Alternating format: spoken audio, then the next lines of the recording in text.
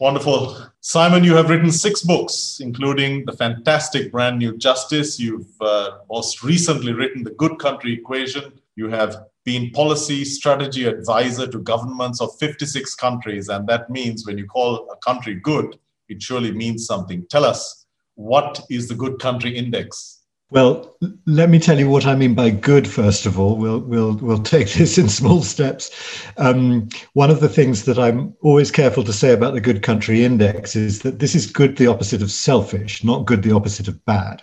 So the countries that come at the bottom of the Good Country Index are not bad countries. They're just countries that, for whatever reason, tend to contribute less to the world outside their own borders. And the good countries, the ones at the top, are the ones that somehow manage to harmonize their domestic and their international responsibilities. So on the whole, they look after their own people in their own slice of territory, but they also manage to contribute something to humanity and the planet. And that, I argue, is really the gold standard of good governance in the 21st century, because otherwise, if we let the global commons, the environment, the planet, the rest of the world go hang while we look after our own people, then that's a kind of government's suicide note to the planet. And that's the reason why we're in so much trouble today. So the Good Country Index is an attempt to bring people's attention to the fact that the most important thing about a country isn't simply that it does the right thing for its own people. It has wider responsibilities than that. It must try to contribute something to our collective well-being, because if nobody does that, then we're really in trouble. Your most recent book, Simon, which I have enjoyed reading, The Good Country Equation, it has the challenging subtext, how we can repair the world in one generation. Now, I understand from you that it is not as it seems on the surface. So may I ask you to elaborate? Yes, there's a reason why I say very specifically in one generation. That's not, I hope, just a wild claim. Broadly speaking, the Good Country Equation, this little formula at the center of the book, is an argument that says you can terrify yourself by writing lists of all of the challenges that humanity is facing in our modern age. And without drawing breath, I could write you a list of 30 challenges, from climate change and pandemics all the way down to small arms proliferation and abuses of human rights. But the reality of the matter is that underlying all of those individual challenges, there are really 2 big problems. The first one is the way that countries behave, and the second one is the way that people behave. So let me just unpick that very, very briefly. The way that countries behave is that they simply don't collaborate enough. And that's important because these challenges, any one of those challenges, take climate change, for example, or take the pandemic, are self-evidently bigger than any individual country. America can't fix climate change. Sri Lanka can't fix the pandemic. In order for us to be able to fix or even make sensible progress against these challenges, we have to work together as a community. Otherwise, the resources that we bring to bear against these challenges are just too weak. And we do sometimes, but we don't do nearly often enough or nearly consistently enough. The United Nations is forever begging and pleading to its member states to work together to tackle these challenges, but they do too little, too late, and grudgingly. Why is that? Well, it's just the culture of national government. We're still, the nations of the world, we're still configured the way we were 300 years ago when the Treaty of Westphalia was signed. We still see each other and see ourselves as warring, competing tribes whose main job is to steal a march on each other. America first, India first, Germany first. They're all the same, doing the best thing for their own people, which is absolutely correct, but then somehow forgetting everybody else's people, which is absolutely incorrect. So the first part of the equation is we somehow need to find a way of changing the culture of governance from fundamentally competitive to fundamentally collaborative. And collaborating doesn't mean forgetting competition. It doesn't mean that we have to lose progress. It doesn't mean that we have to lose money. What I've been able to show over the years advising governments on their policies is that you can do both. It's just that nobody does. And then the second half of the equation, all of those challenges are caused by us, by the behavior of people. Again, whether it's climate change or mass migration or terrorism, it's always people. And if people are the problem, then people are the solution. And the reason why we behave the way we do, the reason why we behave in ways that make these challenges worse, and make them persist is because of the way that we've been educated, the way that we've been brought up. So the other thing I call for in the book is a new global compact on educational values and virtues and principles that the whole world can agree on in a big online conversation. So we can say, look, it doesn't matter whether it's Sri Lanka or Guatemala, we all agree that our children need to learn these following values. And then we insert those values into the education systems all over the world, and we build a new generation that will run towards the global challenges instead of running away from them, which is what I'm afraid our generation has done, Dilhan. So we need to, if you like, reprogram humanity. We need to bring children up in a way that's appropriate for the age that we're living in and the challenges that we're going through. And if we can do that, we really can start to fix things in just one generation. That's enormously encouraging. And I must say that I really enjoyed reading your book. But looking at recent developments, the last few months have shown us, Simon, that our system is truly broken in terms of the fact that everything that most people valued really has been absolutely useless in helping us to confront this and really overcome this challenge that we have. So in that context, the world, surprisingly, whilst everything you say makes so much sense, the world has become even more fragmented in the past month. So you've obviously thought about it. So please tell us how we could work towards the kind of systems change that we need to overcome future challenges.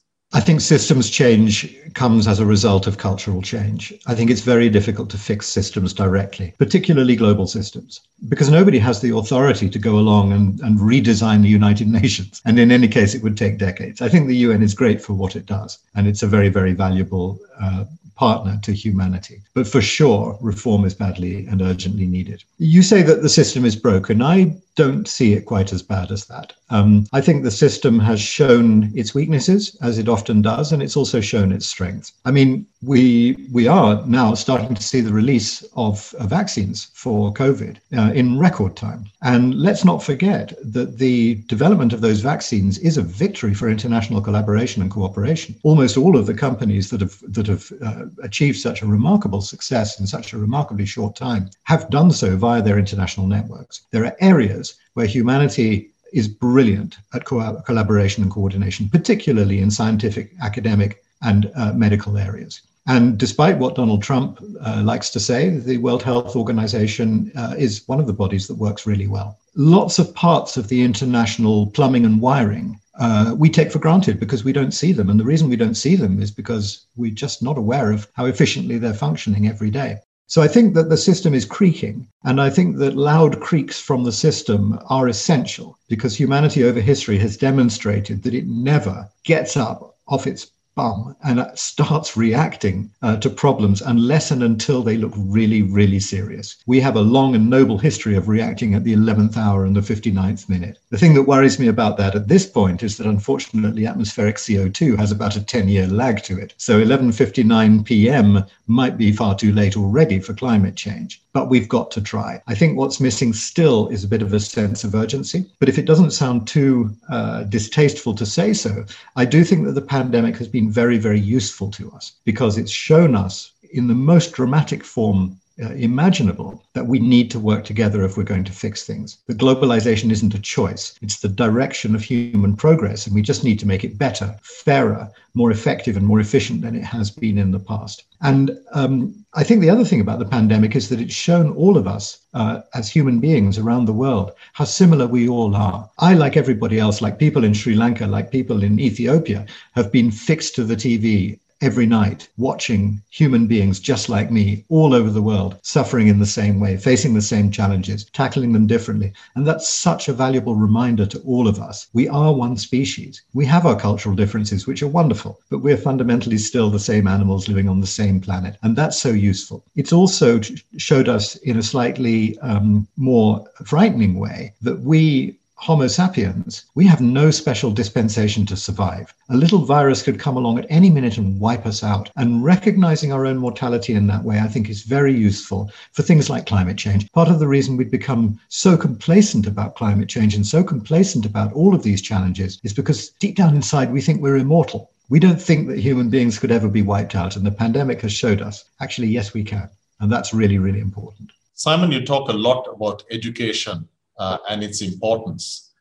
If there were, I'm sure there isn't any one single element, but if there were to be one priority that the world could focus on, would it be education, or what would you say would be the catalyst to the change that we need? Education is always the answer to almost every question at this level, simply because at this level, as I said before, you are talking about the behavior of people. And the only really efficient way of influencing people's behavior on the large scale is through education. We all know that if you try to change the behavior of adults, it's a very difficult and very frustrating process, because all of us, once we get past the age of about 30, we become so convinced of everything. We think we found all the answers, and we tend to spend all of our energy resisting calls to change things instead of contemplating them seriously. Children, of course, are completely the opposite. Children are like sponges, and they soak up any knowledge, any information, any values that surround them. And this is, of course, makes children extraordinarily vulnerable to social engineering and manipulation of all kinds. And that's why the education of children is quite rightly very carefully protected. It's ring-fenced. But the simple fact remains that I think social engineering on a grand scale is precisely what we need now. I think it's pretty much the only thing that can save humanity from its own destructive instinct. The reality is that we still bring up children in ways that made sense before the world became this globalized, before we became this interconnected and this interdependent. What goes on in Sri Lanka has an impact on every other country on earth. What goes on in every other country on earth has an impact in Sri Lanka. We can't deny the fact that we can't carry on claiming that countries are little private islands sitting in their own independent oceans, unconnected from the rest of the world. And yet the way that we bring up children is still so inward looking. We bring up our children, as I like to say, with minds that microscope instead of minds that telescope. And this has to be changed. Otherwise, we'll continue repeating the same mistakes. So what I call for in the book is, as I say, this project, which I call The Good Generation, which is basically a great big online global conversation where all of us from every single one of the 195 odd countries in the world get together. And this is now possible through the magic of artificial intelligence. It sounds sinister. There's nothing intelligent about it. It's just a way of moderating a very large conversation in a very efficient way. It doesn't include its own ideas. It just listens to everybody's ideas and collects them together and summarizes them and clusters them so that you can have 10 million people having a conversation and get a sense of where people are going and what are the things that they care about. So what I'm trying to do at the moment is to organize and orchestrate this big online conversation where children and parents and teachers and wise, experienced people from every single country on earth can start having this big online conversation and ask the simple question, how do we want our children to be brought up everywhere? What's the basic set of virtues and values and principles and learnings that we all agree we had to do without, but our children should not have to do without, in such a way that they will run towards the grand challenges when they leave school rather than running away from them. And you have children already like Malala, like Greta Thunberg, the Swedish climate activist, who demonstrate that if you do start teaching these children these values about the connected world they live in today, before they've even left school, they will start running towards those challenges instead of running away from them. Greta Thunberg is already a more effective climate activist before she's even left school than most of us have been in the whole of our lifetimes. And that's because in Sweden, they teach kids about climate change. So we know that it works, but I think that the situation is now sufficiently urgent that we need to say, okay, let's do it everywhere right away. And we've got the technology. I think we have the goodwill, and I think that we need to do it. And just one last thing to say about the Good Generation project. If anybody hearing that is inclined to say, yes, it's a lovely idea, but you'll never get countries to agree on something as sensitive as the education of children, because cultural differences will get in the way, religious differences will get in the way, traditions will get in the way. Well, of course, they will try to get in the way. But remember that we've done this kind of thing before. Back in 1948, the whole world agreed on the Universal Declaration of Human Rights. In 1945, the whole world agreed on the UN Charter, two of the most noble, finest documents that humanity has ever produced, signed up to enthusiastically and voluntarily by almost every single country on the planet. And I would argue that human rights is a more sensitive topic, a more culturally sensitive topic than the education of children. And yet we can do it when we have to. And I would suggest that 2021 is a world in which there's as much stress and as much urgency and as high a perception of that stress and urgency as there was in 1948 or 1945. So I think we can do this. We just need to get started. So, Simon, I think what you're saying clearly demonstrates the potency of an individual young girl as much as governments and businesses and the necessity for each of them to be involved, because I guess, well, clearly we are all stakeholders. Now, in that situation, a lot of people talk about when are we going back to normal? And my question to you is, clearly, in the post-COVID era, it cannot be business as usual, even with this miracle of international collaboration and vaccines. How do you see the role of business in particular when we come out of this darkness? I think business plays a very crucial role in all of this. In fact, so important that I'll probably need another book to go through that. I'm already starting to think that the Good Country Equation probably ought to be the first book of a trilogy, because if the fundamental mission, if you like, behind that book and behind my whole career, behind everything I do, is changing the culture of governance from fundamentally competitive to fundamentally collaborative, because that's the key to resolving all of our challenges, then you've got to ask yourself, who is primarily responsible, or rather, who has the ability to influence the behavior of people and governments and organizations all over the world? And the first answer is governments and countries, and that's been the first book. The second answer is corporations, because of course they have an influence, a direct influence over the lives of nearly as many people as governments do. And in some ways, their influence is more direct, because you spend probably more time dealing directly with your employer than you do dealing directly with your government. And then the third class of influence, if you like, is religions and philosophies. So if I can find the time, the second book will probably be about the role of corporations in doing this. And the third book, which I won't allow myself to write until I'm 70, is the role of religions, because nobody should be allowed to write books about religion until they're 70. But the corporate argument is hugely important. One of the things that I point out in the Good Country Equation is that in many senses, corporations have already shown the way forward. Corporations, for example, way back in the 1970s began to demonstrate that it's perfectly possible to compete and to collaborate at the same time. Remember co-opetition? It was the buzzword in the 1970s. I think this came from the Japanese auto industry, where they showed that the best way to drive a market towards growth is to have companies both competing against each other in an honorable way and collaborating to build a more efficient and effective marketplace. Now that co-opetition is a very powerful idea, and it demonstrates that human beings are still allowed to compete, which is a very valuable and very fundamental part of their nature, but also collaborate on the essentials in such a way that they don't destroy each other or destroy or lay waste to their marketplace as a result of their cooperation, of their competition rather. So that experiment of co-opetition,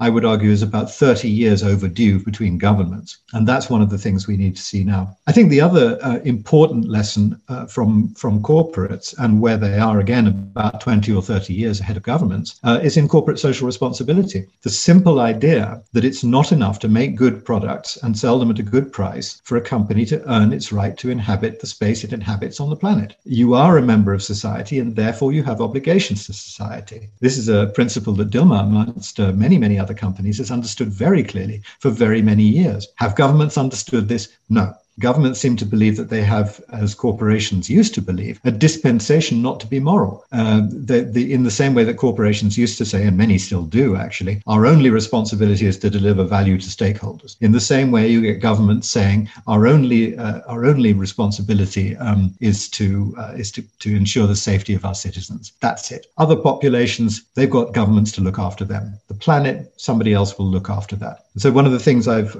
often said is that today we have to see the mandate of people in power, whether that's within corporations or within government or within society more broadly, as a dual mandate. It used to be single. It used to be if you're in a position of power or responsibility, you're responsible for your own people and your own slice of territory. And if you harm other people or other territory whilst you're looking after them, that's fine. It just shows how tough you are. Today, it's a dual mandate. You're responsible for your own people, yes, and for every single man, woman, child, and animal on the planet, whether you like it or not. You're responsible for your own premises and your own territory, yes, and for every inch of the Earth's surface and the atmosphere above it and the soil beneath it, whether you like it or not. And if you don't like it, you shouldn't be in a position of power or authority, because that is the rule of life on Earth today, whether we like it or not. And the sooner people begin to understand that, the sooner we'll get the right people aspiring to positions of power and responsibility, because they accept that their sphere of influence as leaders, their sphere of responsibility rather, is greater than their sphere of influence.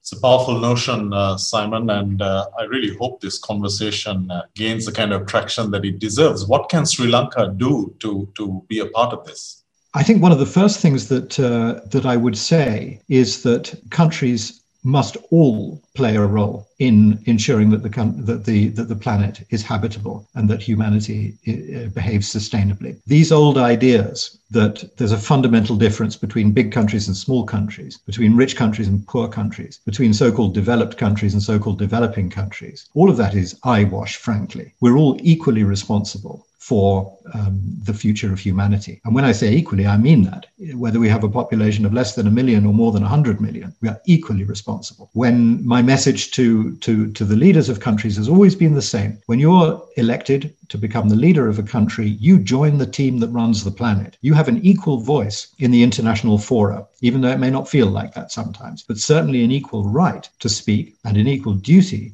to speak. So Sri Lanka should, when considering these things, temporarily just place to one side its size, its hard power, its ability to project military or economic power around the planet, because those things don't really count so much anymore. What counts is the voice, and what counts is the example you set. So one of the nice things about the Good Country Index is that there are a large number of traditionally speaking weak countries that do very well in the Good Country Index. Kenya, for example, ranked in the top 30 in the first edition. I noticed that Moldova was in the top 30 in the last edition. These phenomena keep on occurring. And what they demonstrate is that you don't have to be conventionally powerful in order to have an influence and set an example. In fact, in the age that we're living in at the moment, it's actually easier for the historic victims of colonization to act as moral leaders than it is for the historic perpetrators of colonialism, because people listen to them. A country like Australia is now more widely admired than a country like the United Kingdom, for example, in the research I do on national images. Why is that? It's because international public opinion is more interested in smaller countries that haven't set the rules for centuries. So there's huge opportunities there.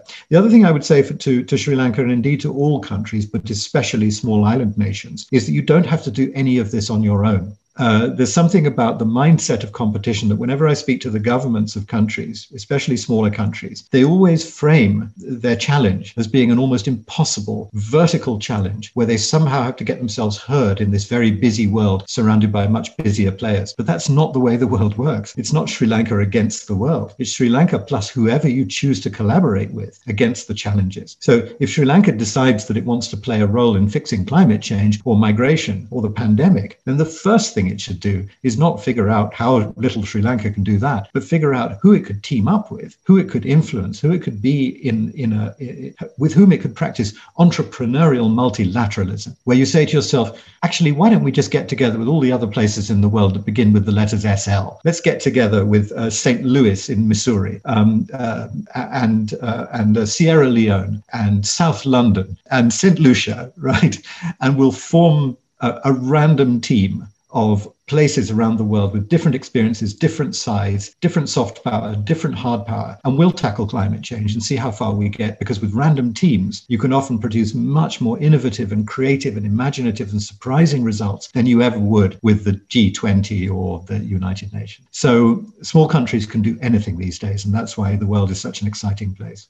Do you think that the 1970s concept of a non-aligned movement, that might have some relevance to this new form of collaboration amongst countries? It's an interesting thought. The problem with the non-alignment movement is that it's fundamentally political and therefore fundamentally tribal. It's about, we follow this model unlike everybody else who follows that model. And I think that the sooner we can abandon our political and national ideologies and just set aside domestic politics and set aside these eternal tribalisms of capital versus labor, of left versus right, of local versus global, and just understand that we're all the same people facing the same challenges, and we need to work together without ideologies getting in the way. And again, that is perfectly possible. Any intelligent government can do that. I've been saying a lot recently that the most dangerous idea in the world at the moment is the idea that you're either a globalist or a localist, and that you should spend your days screaming hatred on social media against the people from the other tribe. This is such a dangerous idea, and it makes fools of all of us because it's just not like that. If you're a localist and you care desperately about your own country and you're not so interested in the rest of the world, that's fine. But the next time you see a globalist, don't say to yourself that globalist is the member of an enemy tribe. Just say to yourself, that's me on a different day. Because in the same way that all of us, if we just stop and think about it, can understand that we actually sympathize with some left-wing ideas. We actually sympathize with some right-wing ideas. There are parts of us that fully understand what it means to be conservative and localist. There are parts of us that fully understand what it means to be globalist and progressive, or Catholic and Protestant, or Jewish or Muslim or whatever. There's parts of all of that in all of us. We are all of us a microcosm of the human race. And when we forget that, that's when the trouble starts. Simon, you have shared some incredibly powerful ideas. And, having read what you've written in The Good Country Equation, I can only hope, but actually hope with a lot of optimism that it's going to gain currency, because the way you have presented those ideas is incredibly engaging. So what we are going to do in Sri Lanka is we are going to do our level best to share this incredible knowledge with people in Colombo and around Sri Lanka. But I hope we will have the possibility to engage again. We are also going to try to connect with you and see if there's some way in which we can participate in this global initiative that you have. But please don't forget us when you start the platform, because we have to be a part of it. But Simon Arnold, thank you. You are an incredibly humble person of great achievement. We truly value the time together. Thank you. Thank you so much, Dilhan. Thank you for your support.